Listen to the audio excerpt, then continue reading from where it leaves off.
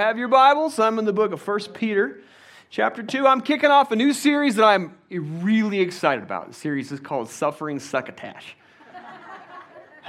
You heard on the announcement, my wife is going to Israel.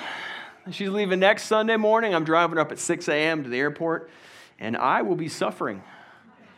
My children will be suffering. So I thought, what a perfect time to talk to you about suffering, a little series that we're putting together. I just want to give Elizabeth a shout out. She's going to be traveling with an organization called Christians United for Israel, and she's going to be sightseeing. It's her second time going there. It's an all expenses paid trip, and it's an educational tour. I did this tour in 2017. I'm telling you, it is a whirlwind tour. They do not let you stop and rest. They keep you going around the clock, and I don't think anyone is more eligible to go on that trip than my wonderful, sweet wife, and I'm just so blessed she gets to go. So we are praying for you, praying that the Lord will keep you, and praying that you'll come home quickly and safely. We're just humbled. What a great opportunity. So, speaking of Israel, I'm going to have an interest meeting for a potential tour to Israel ourselves. I've been there twice. And, the world is on fire. It's a chaotic moment. And I thought when I went in 2013, I may never have the opportunity to go again. I got to go again in 2017 with Kufi. And, we'll see what the interest is. If you want to go, come back in the fellowship hall. We'll talk about it. And we'll see what the Lord has for us. But it could be a great opportunity. If you've never been there, I know it's a lot of fun. It's a wonderful thing for your spiritual development. All right, 1 Peter chapter 2. And I want to read verse 20 through 24. I want to set the scene for our series this morning. Here's what the Bible says. He said, "What credit is it if when you are beaten for your faults, you take it patiently? But when you do good and suffer, if you take it patiently, this is commendable before God. For to this you were called, because Christ also suffered for us, leaving us as an example, that you should follow in his steps, who it says committed no sin, nor was deceit found in his mouth, who, when he was reviled, did not revile in return. When he suffered, he did not threaten, but he committed himself to him who judges righteously, who himself bore our sin in his own body on the tree, that we who died to sin might live for righteousness, by whose stripes we are healed." Amen. Let's pray.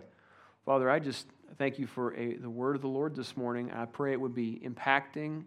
I pray it would mature and strengthen. You would use the right perspectives about life. I pray, God, that you would use me to really just highlight some things that are in your heart today.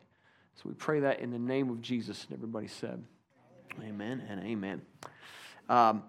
Elizabeth, my sweet wife, I'm going to miss you. Going away for, 12 days. I suppose it's only fair. I was just gone. So 2017, I got to go to Israel with the pastors.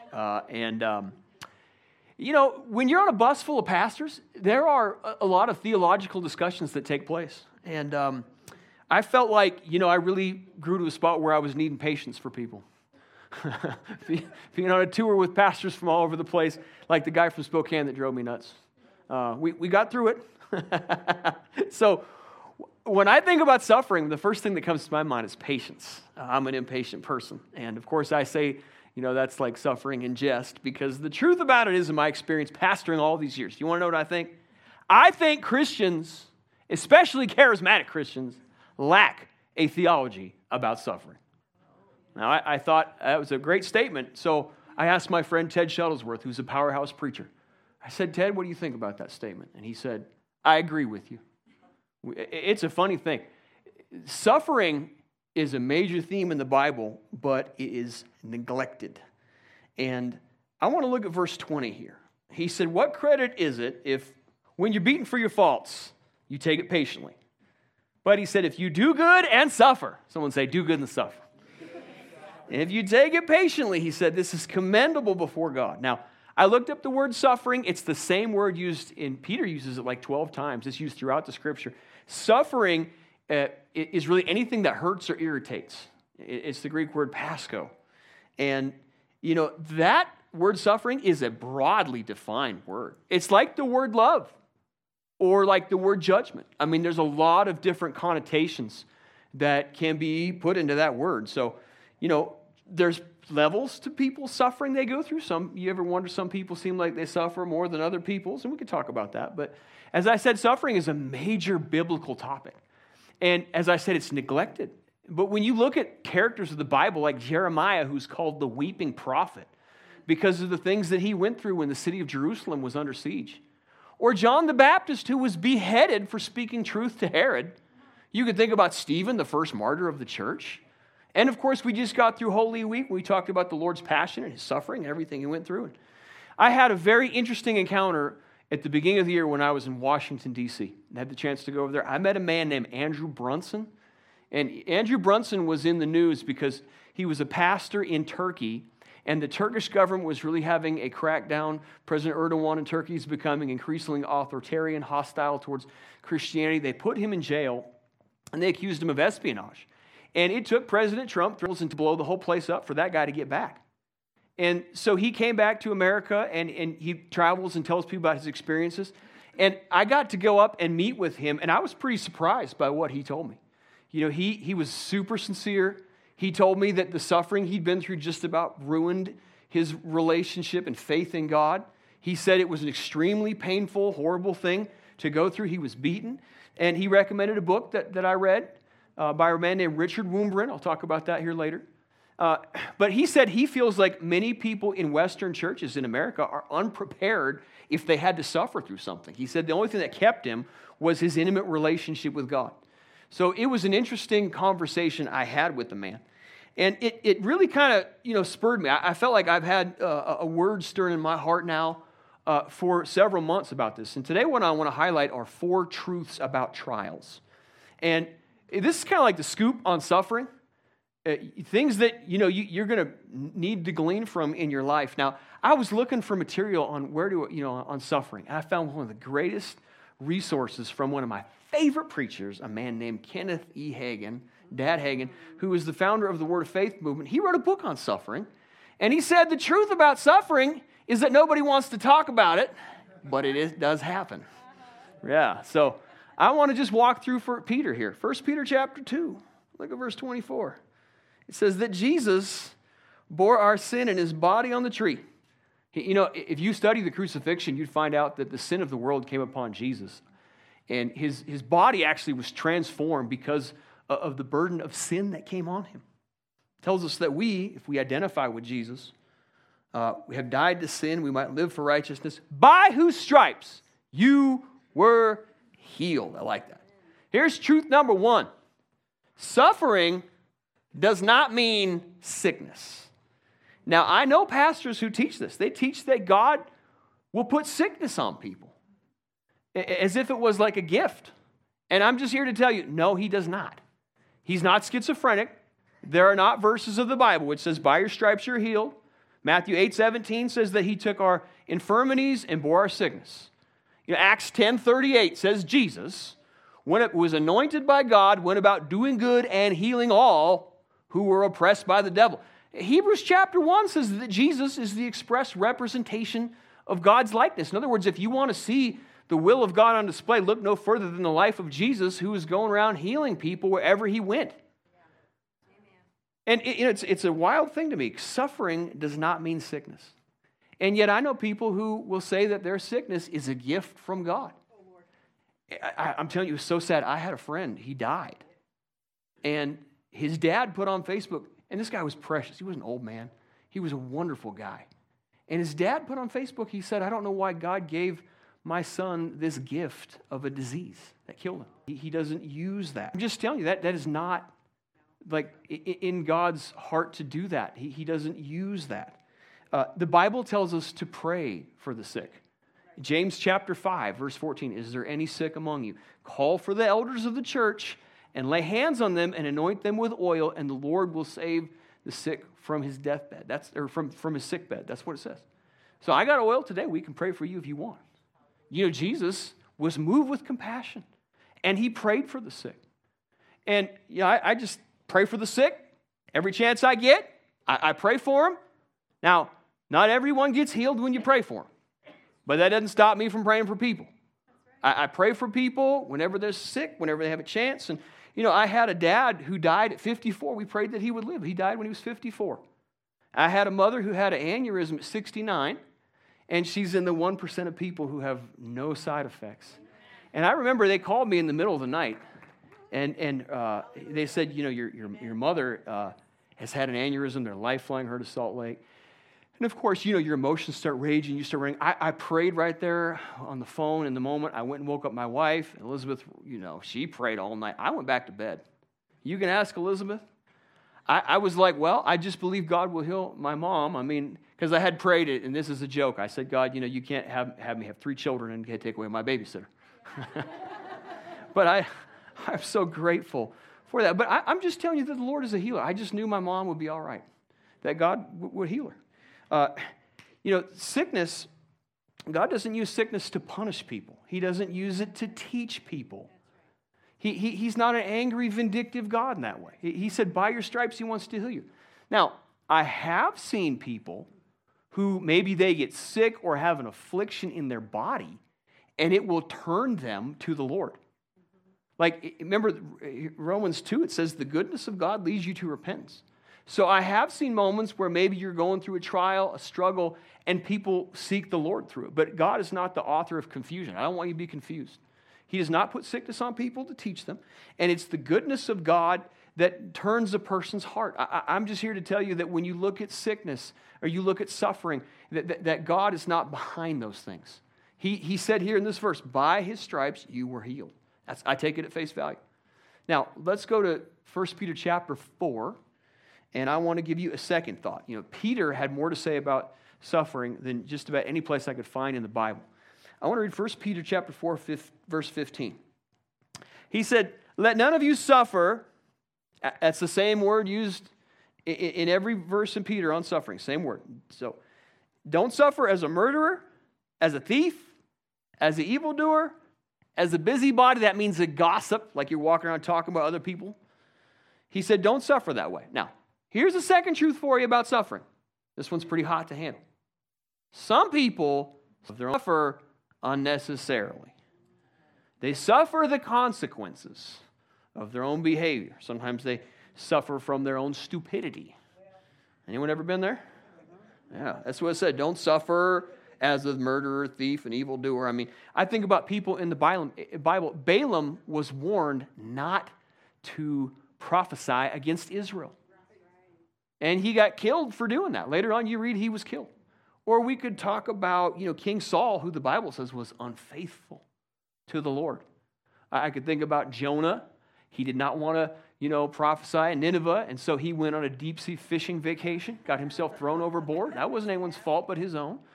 In the New Testament, you could think about how Judas betrayed Jesus for 30 pieces of silver. That was a self-inflicted problem. Not all suffering can be blamed upon the Lord. Now, he is a soft target. It's easy to blame problems and things you don't know about on God.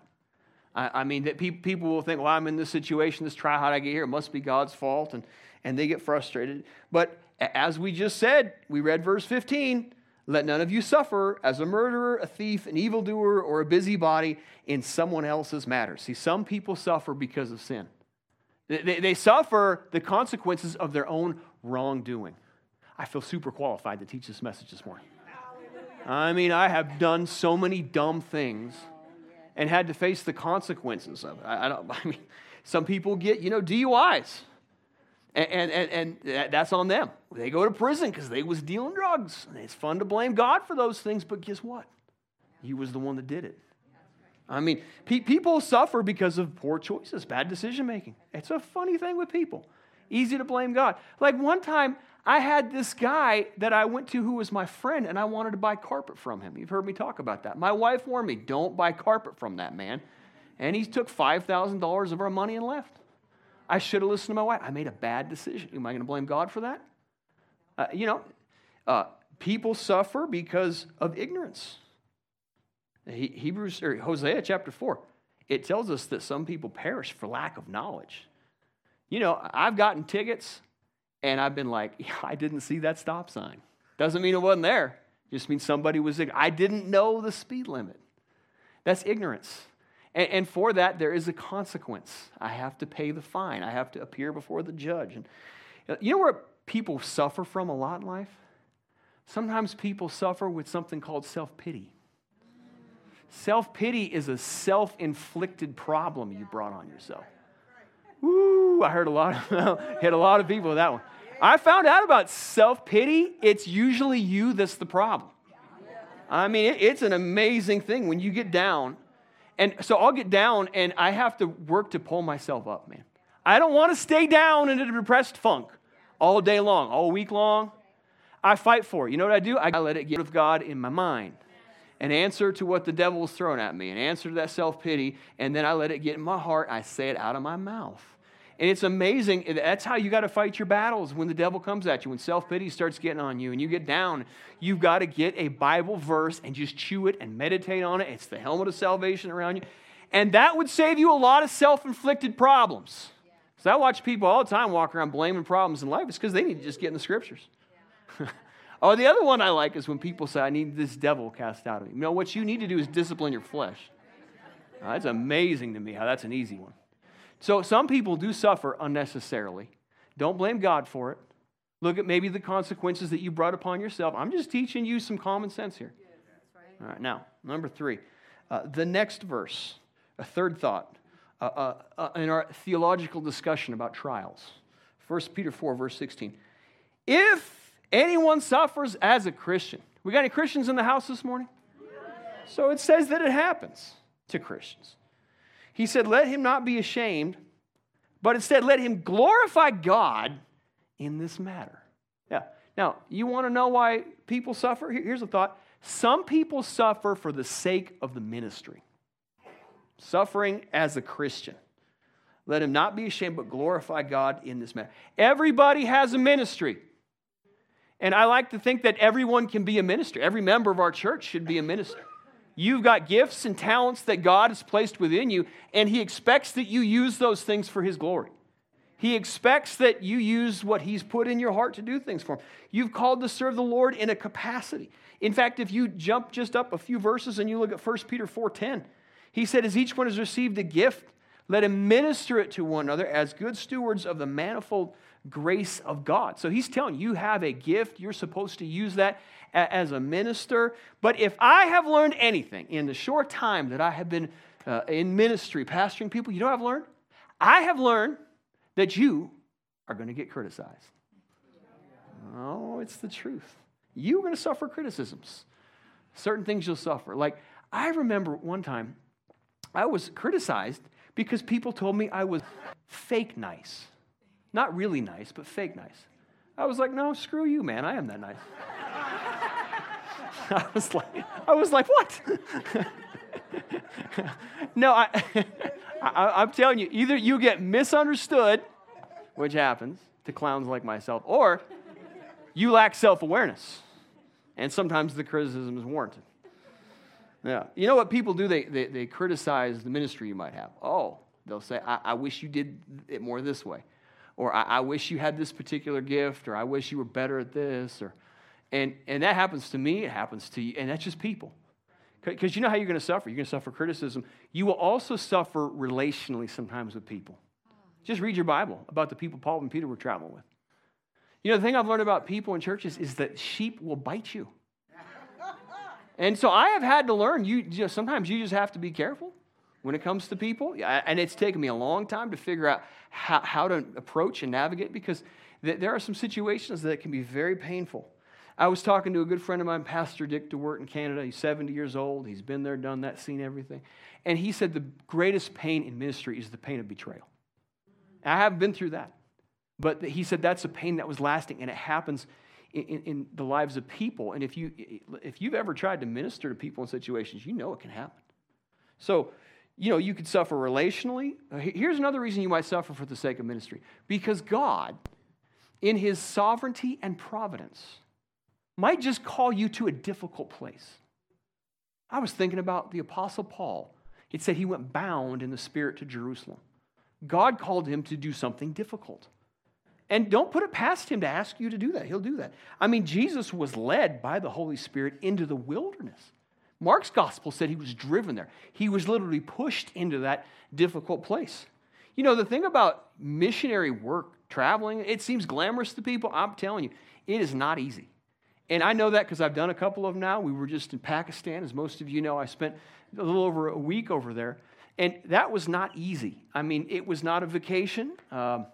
It was like, man, sometimes you're in these moments where God puts you in a difficult spot. And you know what was really hard was when I came home and I was greeted like a celebrity to children mobbing me, running at me, Dad, we love you, we miss you. And then they said, don't ever do that again. You know, I missed you, and kicking me in the legs.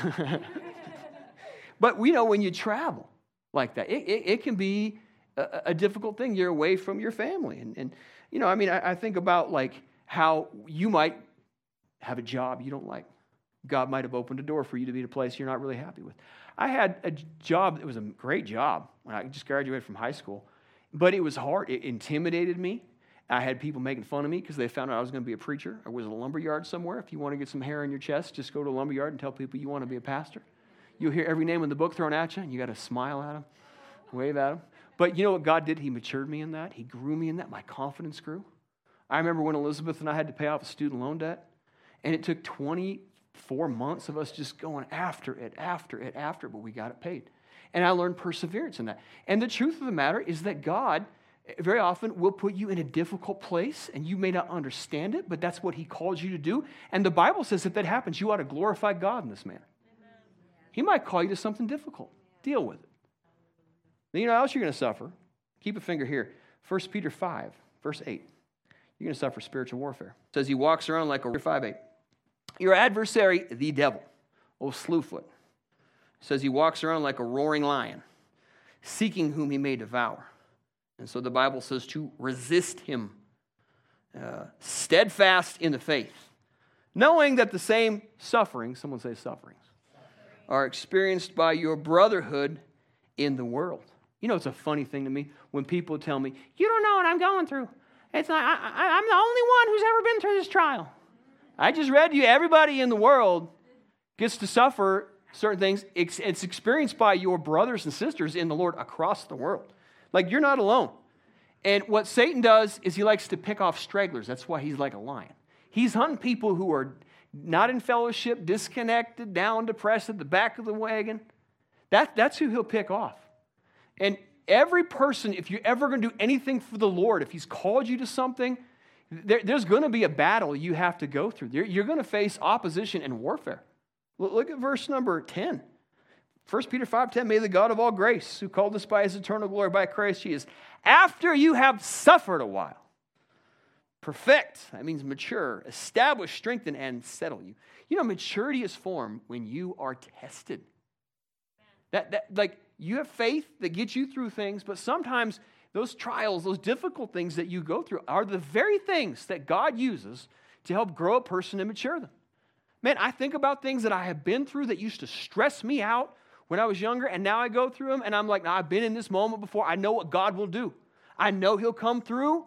I know He's with me. I don't have to get down by it. I'm not discouraged. He's right there with me in the middle of it. And that has matured me and grown me and given me comfort. And it's because I know the devil is a liar and a cheater. And I'm just telling you that God, if you've got a ministry in your heart, you will go through difficult trials and hardships. But God knows how to bring you out, man, if you just hold on to Him. So sometimes you suffer for the sake of God calling you to do something in your ministry. Now, let me give you another thought here. And I'm in the next verse, 1 Peter, down to verse number 19. 1 Peter 4:19. He said, therefore, let those who suffer according to the will of God. Now that is a mysterious verse. Suffer according to the will of God. Commit their souls to Him in doing good as to a faithful Creator. Hard truth number 4 about trials. Sometimes you suffer for the will of God. I mean, that is an interesting verse. In case you don't believe it, I want to draw your attention to 1 Peter 3:17, which says it's better, if it is the will of God, to suffer for doing good rather than doing evil. We have 2 verses where it directly tells us that suffering sometimes can be linked to the will of God. When we talk about suffering for the will of God, you know what you're talking about is sharing in Jesus' suffering. You're sharing in Christ's own suffering, the things that he went through. I'm not talking sickness. I'm not talking disease. I'm not talking temptations or the product of your own choices. I'm talking to you about what Paul said in 2 Timothy 3, verse 12, that anyone who desires to live godly in Christ Jesus shall suffer persecution. That's what the scripture said. Now, I was in a meeting recently, well, it was about 5 or 6 years ago with a man named Jay Sekulow. You hear him on the radio? American Center for Law and Justice. And he made a statement I'll never forget. He said Christians are not so much persecuted today in America as much as they are picked on. They get picked on. But, as he said, and I'll tell you, the temperature is rising. I mean, you can feel it in the world. There is a growing conflict of kingdoms, and you can sense that there's opposition rising to people who claim the name of Christ. I'm just telling you where it's at in the world. Now, chances are you're going to get picked on, and if you haven't been already picked on. Now, I had to laugh because my son, he's so precious, man. We went for a walk. He wanted to go for a walk with me, and we were walking, and he started to open up his heart, and he said, "Dad," he said, some of the older kids at school, he goes to school right over here across the street. He said some of the kids in junior high are teasing me. They're picking on me. And I said, "Really? Why is that?" He said, "Well, they call me the little Christian kid." I don't know if you know Titus, but he's very outspoken. And he prays for people every chance he gets. He prayed for Elizabeth. She said that her back got healed doing that. Has he prayed for you at the doorway yet? I got people nodding heads at me. They'll meet him back there. He'll pray for me. He loves to tell people about the Lord. He tells his classmates about it. They haven't shut him down yet. Anyway, he said that the older kids said, "Hey, Christian kid, you need to stop preaching and go do drugs." That's what I told him. I said, "Titus, how'd that make you feel?" And he said, "Oh, Dad, those guys are just idiots." I said, "That's my boy." I had to laugh, though, because, when I was his age, I didn't have that in me. I was more insecure. And I remember being in second grade specifically when I started really feeling the effects of peer pressure. Either Titus is super socially awkward or very secure. We'll pray that he's secure. So you're going to get picked on. And, when I think about persecution in the world, on that way back from Pakistan, I had the opportunity of a lifetime to visit what's called the Eternal City, the city of Rome. I've been to Israel. Israel is about the Bible. But you know what Rome is about? It's the early church and the suffering they went through. And I want to just remind you that Christianity was founded by people who shed their blood for it. So I got to visit places where I was just enthralled by what I saw historically. The first place we visited was the Mamertine prison. And that's a prison where Paul and Peter are both kept. Now, you see the picture I have up there. That little hole up there is where they let them down by ropes. It was a prison cell, and you could see where the chains were along the wall, where they had them strapped. This could be the place that Paul wrote the book of 2 Timothy. I mean, this is a place historically where they were before they were killed. From there, we went to a place called the Appian Way, which is by the catacombs. And the Appian Way is this road. All roads lead to Rome. And that's where they put Christians up on poles, crucified them, lit them on fire on the roads to Rome so that everyone would see that Rome is a secular city. We don't want to be influenced by these people. And the Christians decided the best place to meet would be right next to that road where all the corpses were and underground in the graves. See, in that area of the world, you can dig very easily. And so we went to the underground church that was set up right there. Now, it was an interesting thing looking at the catacombs. They did tell me not to take a picture of the catacombs. I apologize. I did. I want to show you. Someone that we are asking, why are there like little? Why are some of the gravesides small? Lots of little ones. And that's because at that time, most of the deaths were people under the age of 5.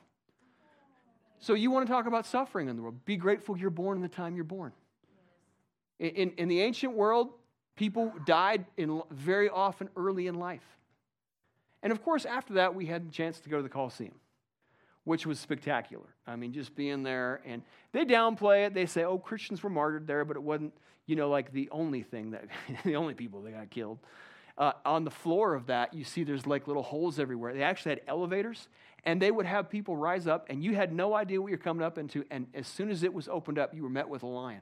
And Fox's Book of Martyr is filled with the stories of people in Christianity who were killed for their faith.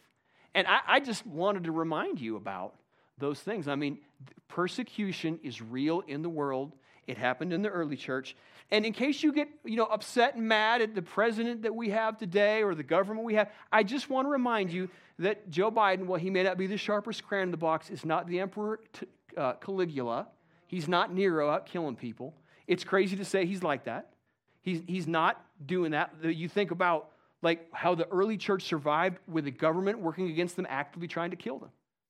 I mean, it is an incredible hour in the world that we're living in. When I think about the persecution in the world, it's rising. So other nations, we were in India. In India, they have had to shut down, mass meetings. You can't gather. That was not that way 10 years ago. The government there has cracked down. We went to in Dubai on the way there. In Pakistan, a super moderate Muslim country, and they say you can gather, you can meet indoors. You cannot have outdoor crusades there. They have rules that you have to follow, and especially when it comes to Christianity.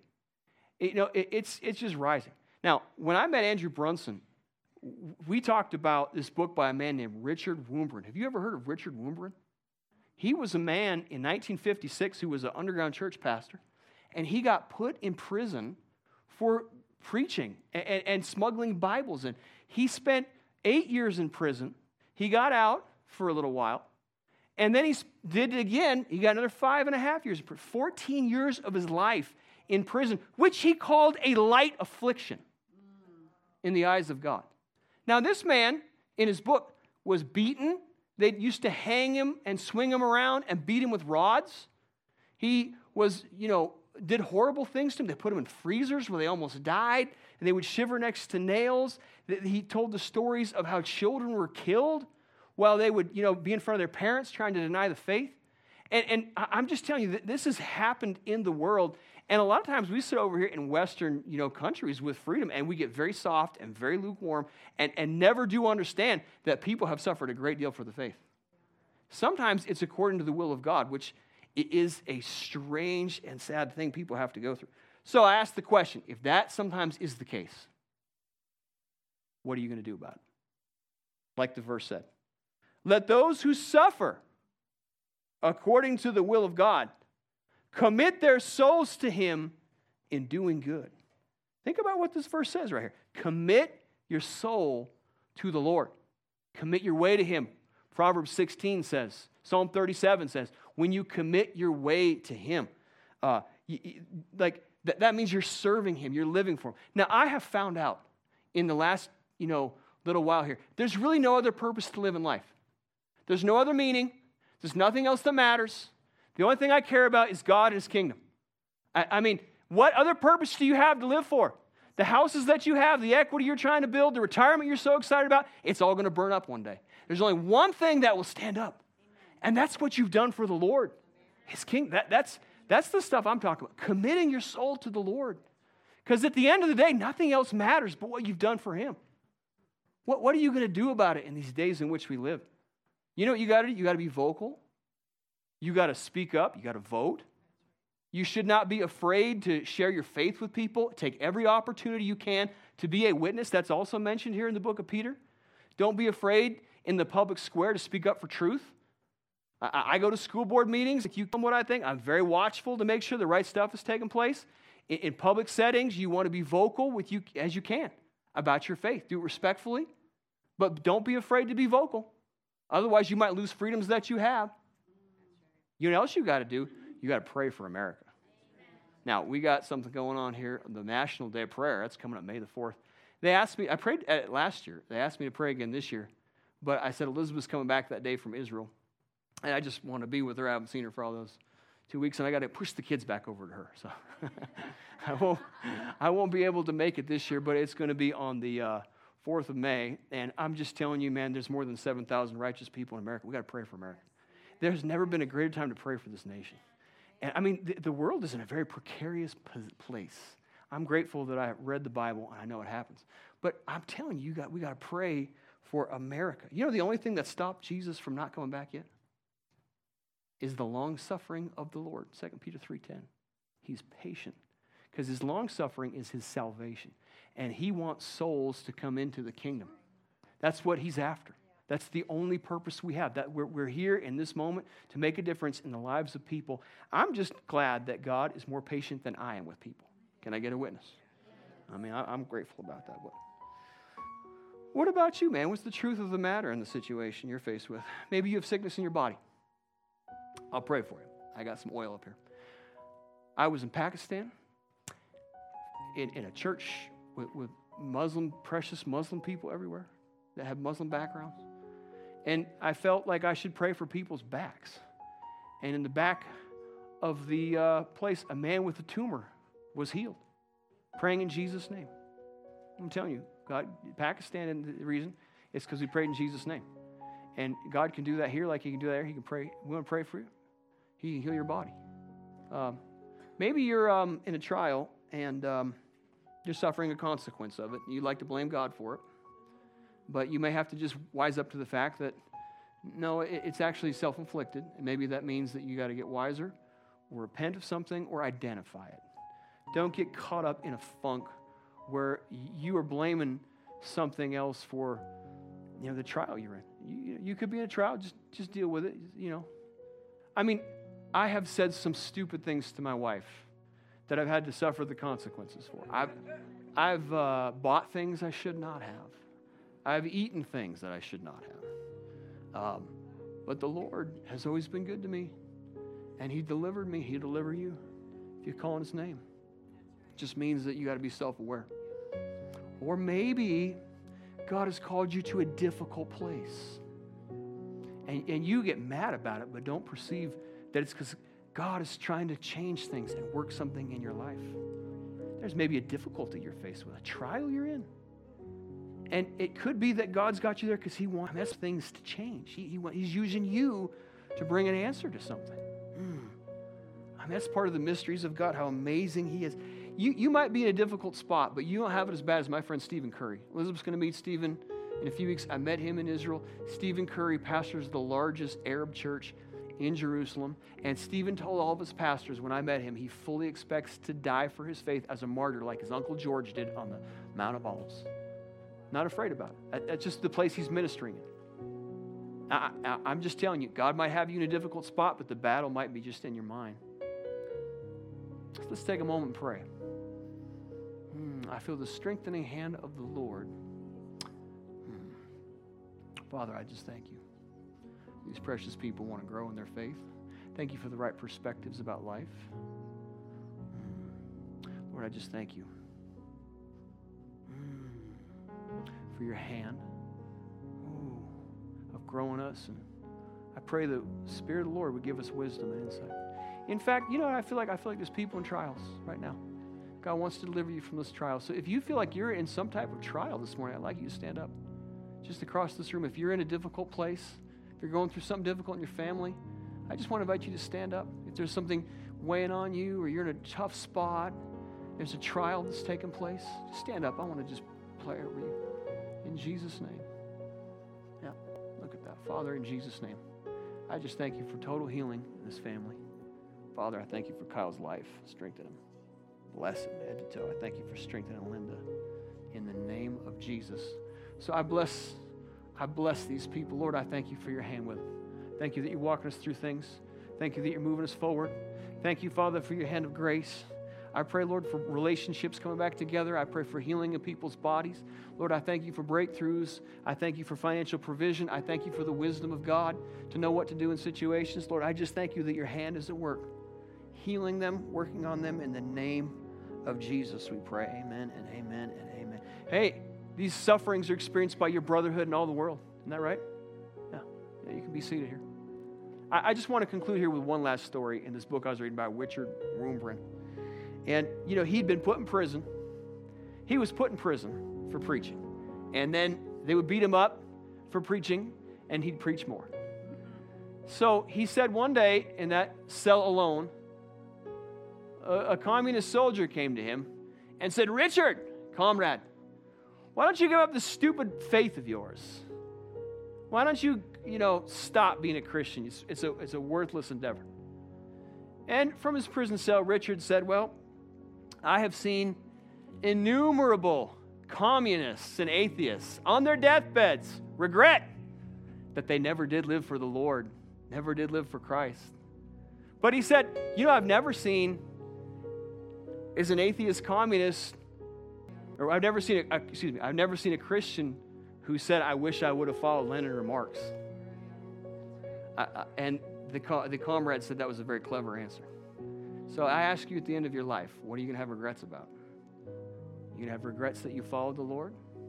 Or are you going to have regrets that you didn't follow him? That's a great question to ask, man. And maybe there's a regret in this room. Maybe you realize I'm not as close to him as I could be. I need to be closer to him. I want to live without any regrets because I'm telling you the hour's late. And you better be on your game and ready to meet the Lord when you can. These are the days we're living in. So every head bowed, every eye closed, if you're not right with the Lord, if you think you could live with regret, I want to just give you a chance to put a hand up and pray. Ask the Lord to come in your heart. Walk straight on the path with him, down the straight and narrow, because he's worth it. I see that hand. Yeah. So just follow me in this prayer. Say, Father God, I want to walk with you. I want to run after you. And I don't want any regrets. I want to stay focused and firm. And I ask you to forgive me of my sin, cleanse my conscience, and come into my heart. In Jesus' name. Now, if you prayed that and you're sincere, God can turn everything around. He'll give you a heart to press after him. And he will do that if you follow after him. Man, I just feel God's presence in this house. And I sense that there's a yearning in God's people to grow closer to him. That's a precious, precious thing. I'd like you to stand up, and I want to dismiss by praying for people. James chapter 5, man. I got me some oil from Israel. Elizabeth will get some more in Israel next week if I run out. So if you want prayer for healing in your body, I want to pray with you. If it's someone that I'll pray with you. But I just tell you, don't stop praying, man, believing that God can heal his people. I specifically want to pray for sick people today. So I'd love to pray for you if you've got a condition in your body. We will do that. I love you all very much. Invite someone out to church, man. It's great to see you. Give my wife a kiss and pray for her on the way out, man. She's the greatest wife. She has to come back or we will be in real trouble. We really will be suffering. I love you all very much, man. We'll catch you next week. Lonnie, if you could put some worship music on, I want to just lay hands on people for whoever might need it. Amen.